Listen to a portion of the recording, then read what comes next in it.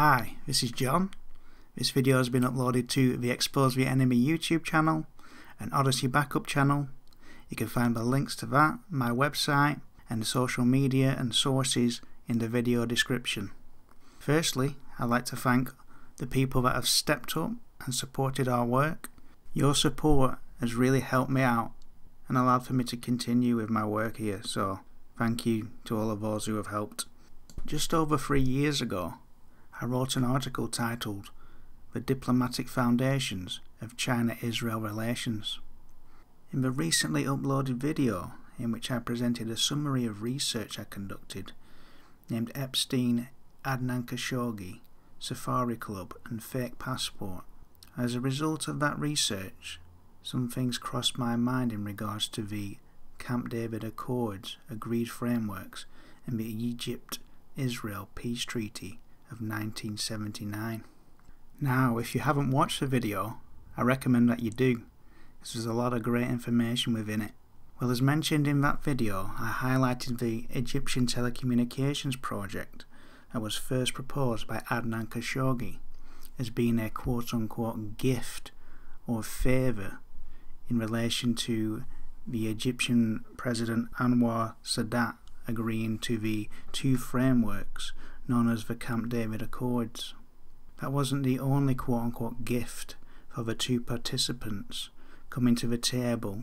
For one, both Anwar Sadat and Israeli Prime Minister Menachem Begin received the Nobel Peace Prize. I suggest that this was likely proposed ahead of the meeting, that there was a strong possibility they had received the prize before the peace meetings were arranged as a political bargaining chip to get Sadat and Begin to the negotiating table. I just want to give a bit of background here on Menachem Begin. Menachem Begin was a disciple of Vladimir Zeev Jabotinsky, the founder of the nationalist revisionist Zionist movement and its Better Youth Wing. Begin joined the Irgun, an underground Zionist terrorist organisation that had split from the main Jewish military organisation, the Haganah, in 1931. Begin assumed the Irgun's leadership in 1944, determined to force a British government to remove its troops entirely from Palestine. And we all know how that went. Remember the King David Hotel bombing. So essentially he was a terrorist that became the head of a terrorist organisation. So it's ludicrous for anyone who is aware of the history to think that Begin was a man of peace. So getting back to the article, I used a quote from the book The Weapon Wizards, How Israel Became a High-Tech Military Superpower. Quote, "A delegation of high-ranking Israelis secretly travelled under the cover of darkness to meet with a Chinese delegation in February 1979. Until that winter day, Israeli defense officials had never been to China. The two countries did not have diplomatic ties, and nobody on the Israeli side, except for the members of the delegation, the Prime Minister, the Defense Minister, and a handful of others, knew about the trip. If word got out, Israel knew that the Americans would be furious." So then I posed the question, were Americans furious? Are they furious today? Who exactly are they talking about when they say Americans? I assume they're referring to the general public. Maybe they are just referring to the Carter administration. Anyway, regardless, the perception being pushed by the authors of the book is that this was all done without the knowledge of the US, and that it was the Israelis that were behind the discretion. Anyway, I found information that I bring up later in the article that challenges this narrative. Continuing now with the article, quote, "These risks that the Zionists have historically taken seem insane on the surface. That is, if you believe the narratives that you have been sold to you by the establishment.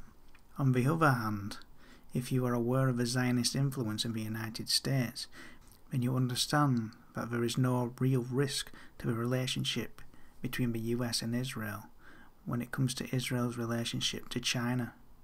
This has become glaringly obvious." Unquote. And with that being said, I knew something was up with the 1979 China-Israel situation, and then I found this quote.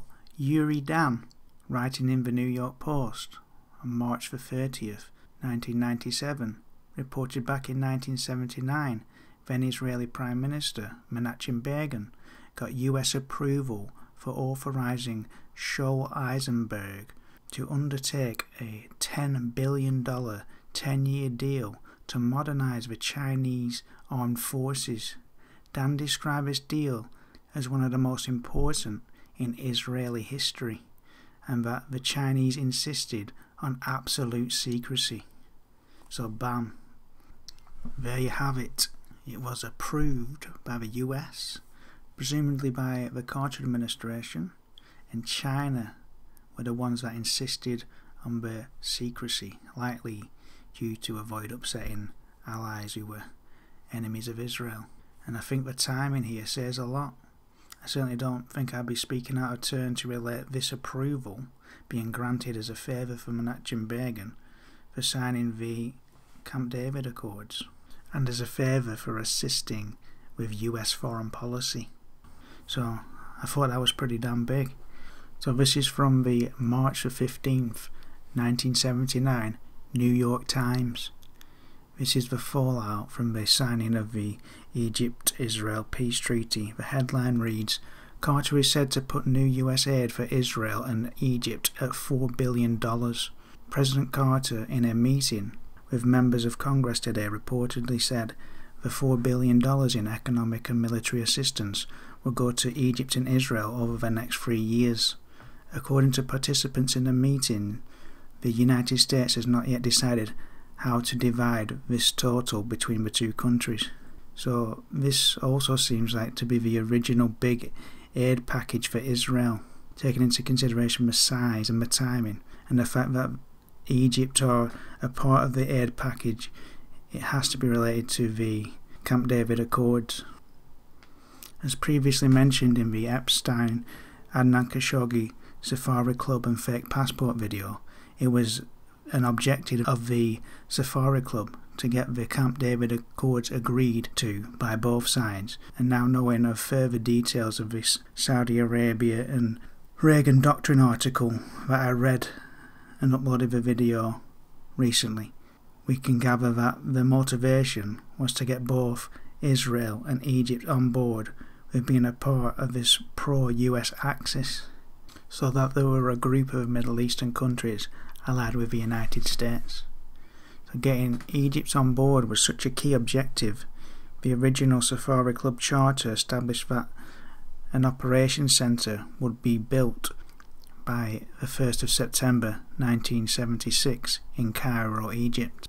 Another few tidbits from the Saudi Arabia and Reagan Doctrine article that caught my attention in regards to the China-Israel developments in 1979, as this part of the article mentioning the Israeli involvement in Iran-Contra.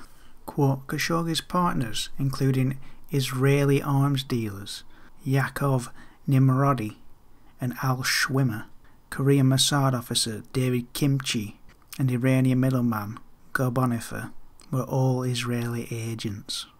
Khashoggi himself was a close friend of Kimchi, a long-time political confidant of Israeli leaders Ezra Weizmann and Shimon Peres, and a go-between for Israel in the airlift of Falasha Jews from Ethiopia.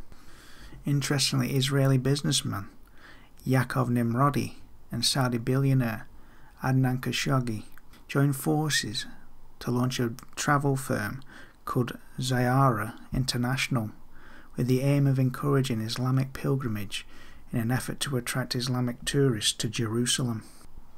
Now, if we take a look at David Kimchi, it seems like he is one conduit of information from the Israeli side to Khashoggi, i.e. is a part of the Safari Club.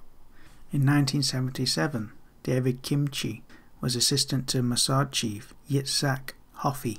David Kimchi accompanied Moshe Dayan to a meeting with Tahami in Morocco on the 16th of September 1977. Dayan offered to withdraw from the Sinai, paving the way for President Anwar Sadat's visit to Jerusalem 2 months later. This was a key moment to paving the way to the Camp David Accords. Another note worth mentioning is that Diane and Ezra Wiseman were related. Their wives were sisters.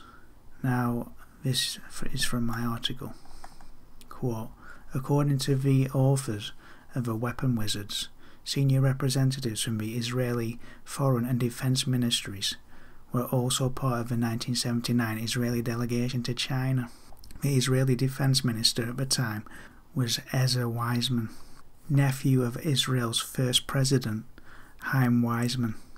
Prime Minister Menachem Begin referred questions regarding to China's shopping list to Defense Minister Ezra Wiseman, who he ordered to personally approve what Israeli companies could or could not sell, giving Wiseman absolute authority under weapon sales to China. Wiseman would go on to be a partner in Elud Technologies, a major middleman for the export and import of arms. So he basically became an arms dealer. Dayan was the Israeli foreign minister at the time of the Israeli and Chinese delegations meeting in February 1979, which means he was most likely part of a delegation to China. So we are starting to see a lot of connections between these events. And another point I'd like to make in regards to all of this is that the Talpiot program was founded in, you guessed it, 1979. So maybe the Talpiot program was set up as part of this negotiation with Begin to sign the Camp David Accords and part of the quote-unquote gifts or favours to Israel, or some kind of agreement that the United States would assist with Israel acquiring high technology. Essentially, the Talpiot program would be a vessel that would facilitate that technology and military edge over the years. So a lot of dots have been connected here. And thank you for watching, and don't forget to like, sub to the channel and share the video. And thanks again to all those who have joined the YouTube channel and the Patreon. Thanks again. Until next time, take care.